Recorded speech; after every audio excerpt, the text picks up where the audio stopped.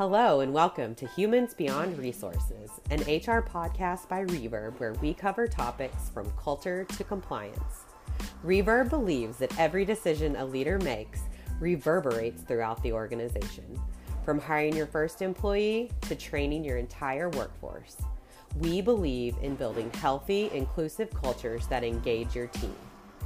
I'm your host, Sarah Wilkins.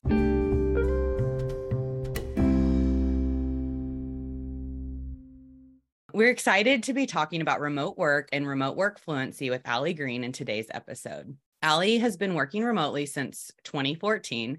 She was previously the Director of People Operations for DuckDuckGo and was the former Head of Culture and Community at Oyster, where she hosted their Distributed Discussions podcast. Allie was named a Top 50 Remote Accelerator in the 2022 and 2023 Remote Influencer Report.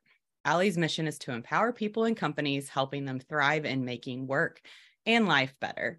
Welcome, Allie. Hello. Thanks so much for having me. Great. Yeah, I'm so excited to hear about this because I absolutely both love remote work and the balance that it brings and the flexibility. And also, I am a person who really appreciates getting in person with people. So I'm excited to talk about kind of both of those topics with you today. So first, will you share a little bit more about you and your book on remote work? Yeah, so you gave a great professional overview of what I've been up to in my journey for remote work, but it also is incredibly personal for me. So very early in my career, I moved to a different state for my first job. And I had this experience of what it was like to really shift around everything I knew, my friends, my community, my daily life, my home for a job. And then a couple of years later, I relocated once again for a job to New York City and thinking that, this is what success looked like. And I really got disenchanted quickly. I had an over-hour commute to get to an office by 8 a.m. I had to walk to a subway to take another subway, feeling like a sardine with every loud, smelly other person in New York City. And I hated it. And I finally gained the courage after 1 year to let go of my lease and to quit my job. I felt that desperate that I couldn't do this rat race anymore. And it just so happened that luck stepped in and there was an opportunity to stay on with my company, but not live in New York anymore. And so that was my first taste of what remote work could look like. I transitioned to more of a consultative role with them. And I backpacked South America because I needed a cool reason to leave New York City.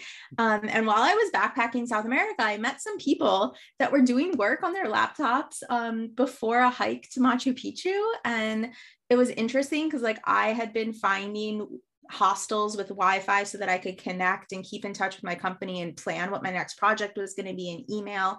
And I was like, oh, hey, this person's doing everything related to their job anywhere and it doesn't matter. And so for me, finally, I did my travels. I moved back to the US and I was trying to settle down one more time. I'd already tried DC. I tried New York. So I was like, okay, where's next? I'll try Philly. It seemed like a good choice. And it was one of those things that I knew I was going to try to personally settle down. But at that point, flexibility was a non-negotiable for me professionally. And companies were just not getting it. They weren't getting that I didn't feel productive going into work certain hours of the day, that I needed time outside with fresh air to recharge my batteries so that I could be energetic and focused and listen to people in meetings. And it was really hard for me. And then finally, I met the CEO of DuckDuckGo, and our values just really aligned around adults should just be adults. People should be hired because they care about the mission and they want to do a good job. And it doesn't matter where and to an extent when they get their work done. And that is the basis of remote work. And so years later, I saw this giant argument pop up again in the media. A little pandemic happened worldwide. And it really freaked me out, not for the reasons that most people think, but because I saw people being forced into a giant work from home experiment. And me and Tam, my co-author, had been working remotely and traveling for years. We had met a couple of years before that in Cape Town, and we were catching up personally. And we were just like, what is going on with these companies I know that they're new to remote work. I know that people are being forced home and that it's scary times and this is not real remote work, but why is everyone so bad at it? And I had this pit in my stomach that said, if companies don't get better at the skill sets required to work remotely, if teams don't believe that this is possible, nobody will be able to have the personal benefits that I have had. I've traveled the world and worked remotely. I've been promoted and excelled in my career while living in different countries. I met my partner. I made friends. Everything that I've done in my life, I've been enabled to do because of remote work. And I want other people to have the opportunity to shape their life according to their values and their beliefs, not just where they happen to find a job. And so that was really the inspiration behind Remote Works. It's a very actionable book. There's lots of exercises and reflection questions and ways to make it personalized, knowing that each company is now approaching this whole thing differently. That's great. Thank you so much for sharing kind of the whole backstory. And so we all kind of come from the same place. Will you help define those things? Yes. Remote work fluency from your perspective? I love this question. I love defining things too, because I think so much of communication, and this is a core skill in remote work, is being on the same page with people. And you can think of a common word and define it really differently. For me, remote work is using tools and technology to enable you to work from anywhere, from wherever you want, location flexibility, as well as time flexibility. So working in a way where you're intentionally designing the sharing of information between stakeholders so that nobody's held to a critical responsibility of being always on.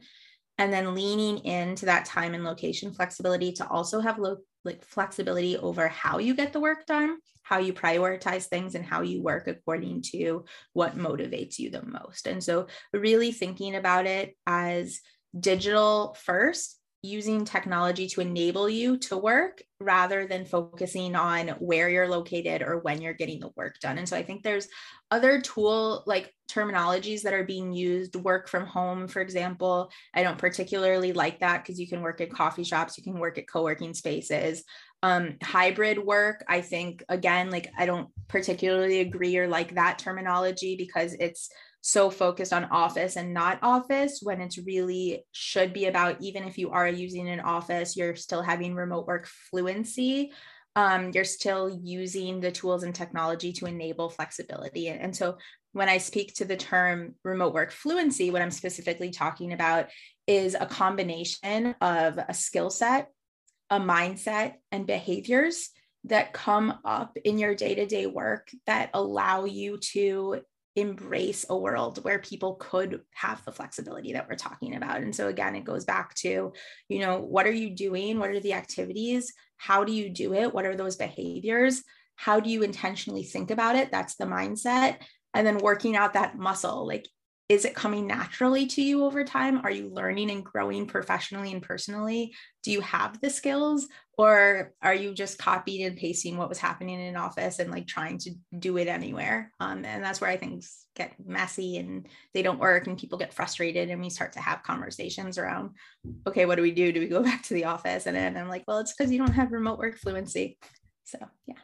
Yeah, I love that term. And like you said in kind of your intro around, we all were kind of forced into this experiment, right? That wasn't the norm, remote work 3 years ago. And then we all kind of went into it and we couldn't do things the way we did in office. And I think we've noticed, and, some companies and people are flexing and learning new ways of doing things. And I particularly like what you said about both location, but also time. Because I think often when we think about remote work, people think about location of where someone's working versus, the time flexibility around, what works for them, and setting up more, asynchronous ways of working so people can kind of be brought along and, at the times that work for them.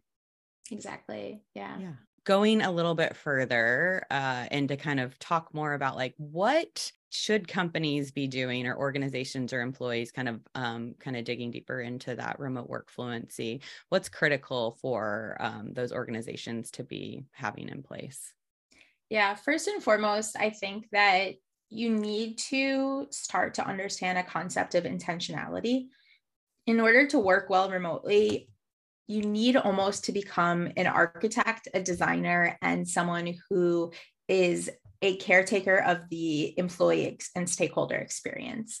And so that's something historically in offices have been left up to chance or accidents. And people have a nostalgic viewpoint of that, the accidental bump in at the water cooler, popping by someone's desk to ask them a question.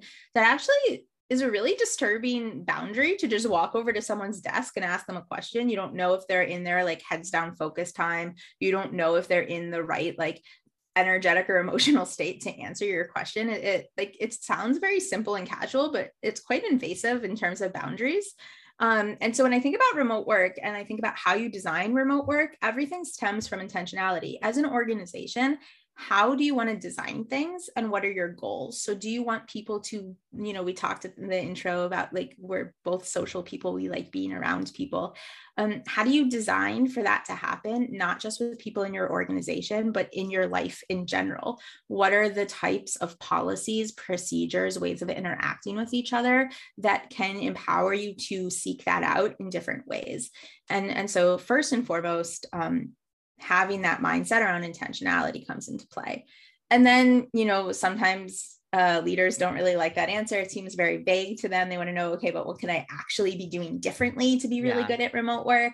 And from there, I think about things like increasing your self-awareness as a manager and for your employees, creating really strong standard operating behaviors. So what are the team norms? Can you explicitly write them down and share them and document them on a team? Speaking of documentation, like it's not glamorous. It's so important. Make documentation part of your work, and then you don't need to do it later. And so having that skill set to document things and that mindset of always be documenting is an incredibly important, tangible thing. Better writing skills.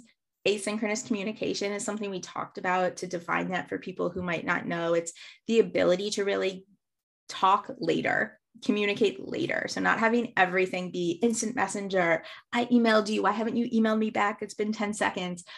The slowing down to do work faster is really unusual for people, and giving people that chance to have autonomy over their schedule because of these skill sets and because of these practices.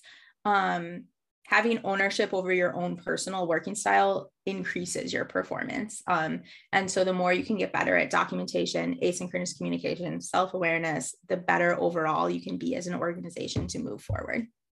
One of the things you said when you were answering this question was around people wanting to just walk up to your desk. And I hear leaders, touting that as a benefit of, coming back into a hybrid workplace, right? And so the value of just kind of running into people or, grabbing them and bringing them into something because they're visible. But how do you kind of help leaders maybe change their mindset around that and productivity when you aren't, seeing people or working at the exact same, hours and times?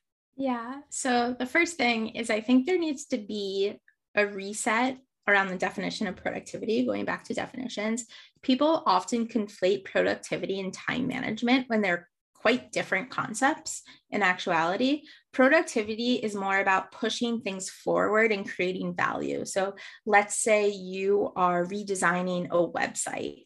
It's not about in 24 hours of the day, did you redesign the website? It's about, did you first, do a user diary study to figure out what's wrong with the website and why people are clicking on the wrong buttons or why they're not spending time on your website? Are you doing wireframes? Are you getting the mock-ups, sent over to your design team? There's breaking the project down into stages and moving things forward. That's productivity. It's not how many things you scratch off your to-do list, even though it feels really good. Like I'm a scratcher offer. It's great. It gives you that burst of like endorphins, maybe adrenaline. I don't know what it is. But that's not productivity. That's just getting stuff crossed off a list. And if you're putting the wrong things down on the list, then you're just making yourself busy and you're taking up your own time without needing to. And so the first thing that I love around the conversation about productivity and remote work, that's a mindset shift for leaders, is don't talk about time management, talk about energy management. And for me, that's about, do you know as a worker, and do you know this about your team? What increases people's energy so they feel more motivated at work and they're happy to get their work done? There's been studies that show that if you're working in your peak performance hours, that you're 5 times more productive than if you're working when you're not, and that seems like a really strange concept to understand. I think about it like, what's something that you hate to do in your job, and imagine forcing yourself to try to do it. It feels like it takes forever to get done, versus if you're doing something in an environment you love, you're doing a task that you love, it's like time flies when you're having fun. And that's what energy management is all about. So learning about your team. What are the times of days that they have the most energy? Do they get energy working alone in a quiet environment? Do they get energy working with people and in a loud, chaotic environment? Do they get energy after they've spent time in nature, after they've had time to work out?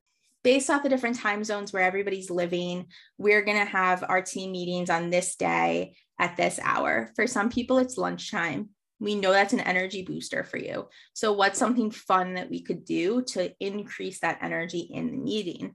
And it could be as simple as using built-in time in the meeting for social connection, or for, shaking your hands and do something silly together as a team, and having that like vulnerability through like silly movement behind a Zoom camera. These are the things that I think people get hung up on, because they try to create these things out of nowhere without intention. They're like, oh, Zoom happy hour, let's do it, without thinking about, that's just another meeting on a calendar. Maybe that's an energy drainer. Instead, what's a ritual that can give social connection, that can give that cross-pollination of ideas? That's what people miss in the office. They don't miss people interrupting you. They miss cross-pollination of ideas. So how can you do that in formats that already exist and build on those rituals? And so another example is in all hands. I think the worst all hand meetings for remote companies is watching someone present something to you on Zoom. Like, just send me a video and send me a written recap, and I'll write questions down of what I have. Instead, what if you use that all hands to do breakout rooms, and you do breakout rooms once based off of personal interest. You do breakout rooms once based off of a value in the company that you want to talk about, how you could have that come out more in company rituals. Do breakout rooms based off of what company objective do you know nothing about because it's not in your sphere of work. And then you can have really engaging people with social interactions, impromptu sparks of, oh, you're working on that project. This relates to my project, but it's already in sacred time. So you're not asking more of your employees. I feel like I'm now just like getting on this soapbox of lots of different ways that you can integrate these two concepts together. But I think this is, again, where that designer mindset comes into play of how do you intentionally think about what you're doing instead of just throwing something on a calendar because you see other remote companies doing it as a best practice. Yeah, no, I love that. And I think one example that we did actually is with our all hands. We were missing those moments of connection. And instead of adding, yet another meeting to the calendar, because, we have a lot of meetings as a consulting firm with clients, with consultants, that doing that's kind of draining, like you said. We just added, set aside time to ask a question, allow people to share. And it wasn't it wasn't always work related. It was, just learning more about people so we could build those stronger connections. So I love that you pointed out, that example around all hands and changing it up and kind of getting away from the presentation. I've also thought about that too a lot. It's like, if this is something that could be recorded and sent via, a video to the group, let's do that. And let's save the time that we have in person for more of that, collaboration and time spent sharing ideas and moving things forward that way. Yeah. And also I think this is something I think about a lot, depending on the company size and what kind of company it is. In your case, what are shared learnings from different projects that could come out, and how do you actually just instill that knowledge for everybody? Or for certain companies, FaceTime with leadership can be incredibly important, especially for junior employees that want to really know how to navigate their career in a certain way, and they see these potential end goals if they're particularly driven towards having more ownership or leadership in certain strategic areas of the company or people leadership.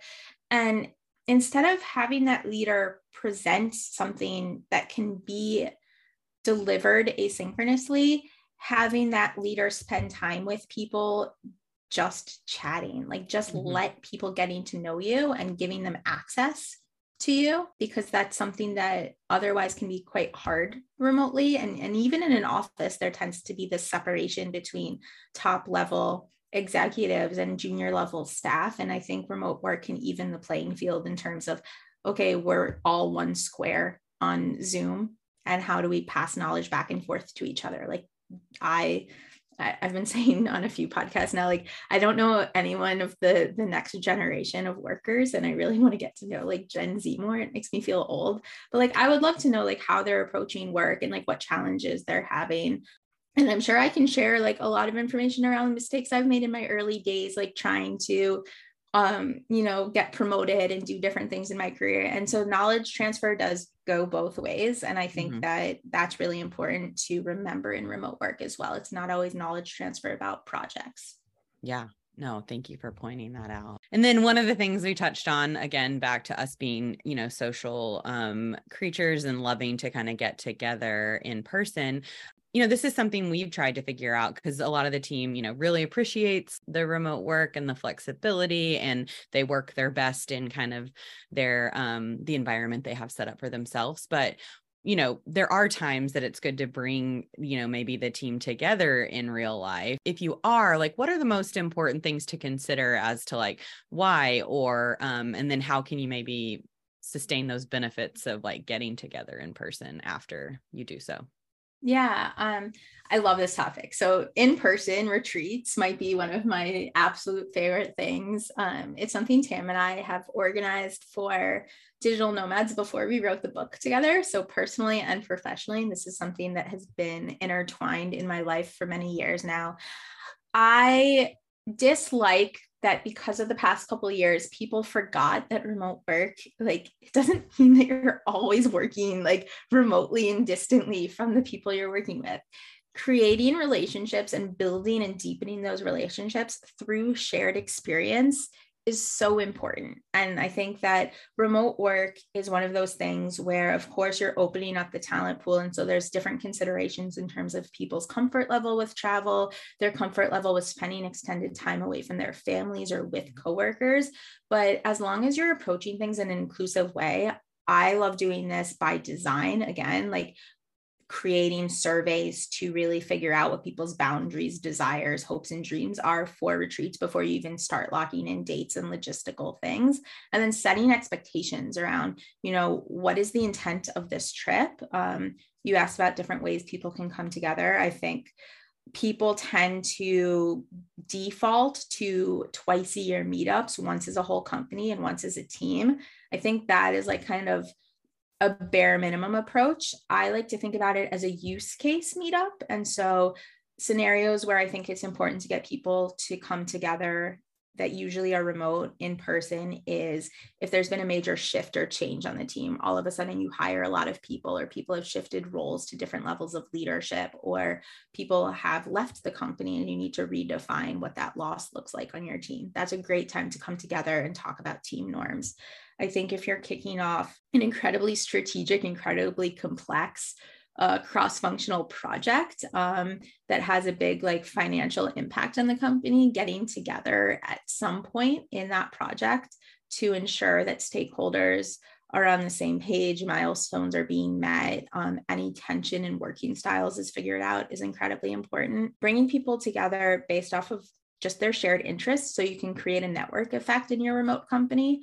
Of course, you're going to get to know your coworkers. You work with them quite regularly, but do you get together with people who really love hiking? Like, did you even know there's other people that really love hiking in your company? And so I love the idea of having stipends for co-workations. And that's something DuckDuckGo did really well. I helped plan on the first ever like trip. We took a group of 5 cross-functional people, no one overseeing anybody else, to Japan, because we had an employee who at the time that was like the most ostracized time zone. And we were like, hey, why don't we go experience what working here is like through that person's eyes, and also just like be able to enjoy the culture of this place and get our work done.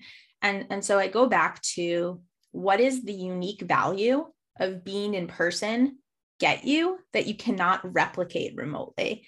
And if you lead with that, then you can find great ways to do in real life, right? Again, I think we could do like a whole conversation about this, really like nuanced details around how much time you're taking to be intentionally planned versus how much kind of informal time you're providing people. I like to say that 80% of the time should be intentionally thought out, but that doesn't mean that it's scheduled time. It can be intentional, but informal. So intentionally giving people breaks is really important. Intentionally giving people time to take care of their fitness regime, if they're really into that, is really important. And I think that often gets overlooked on retreats. It's not that you now own that person's time and you can jam it packed with things. Some people are really quite social, but also introverts. I fall in that category. Like, I love being around people in real life.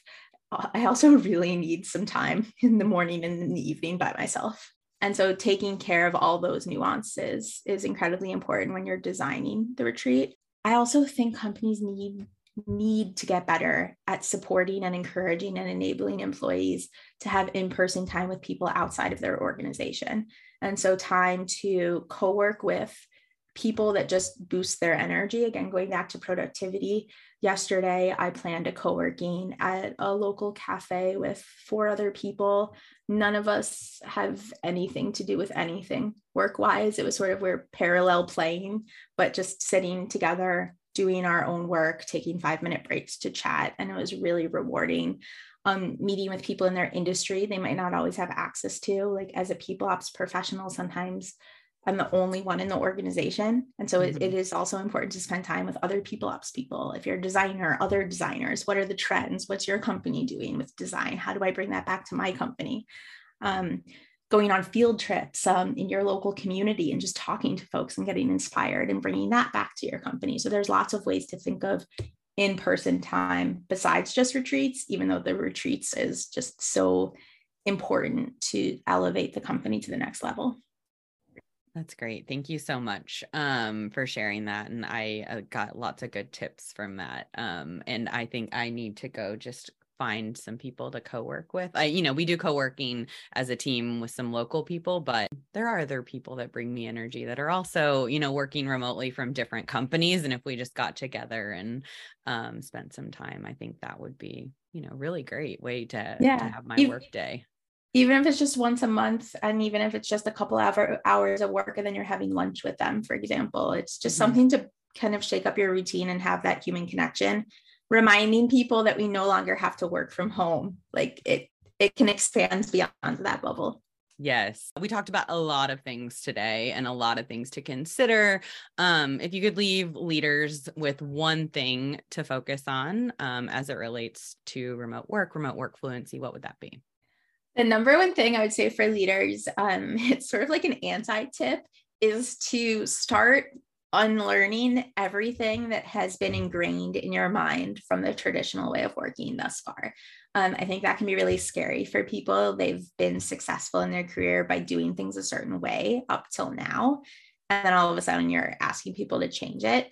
But until you are able to forget that maybe you do not do your best work sitting from home, sitting in an office. Maybe you do not do your best work from 9 to 5.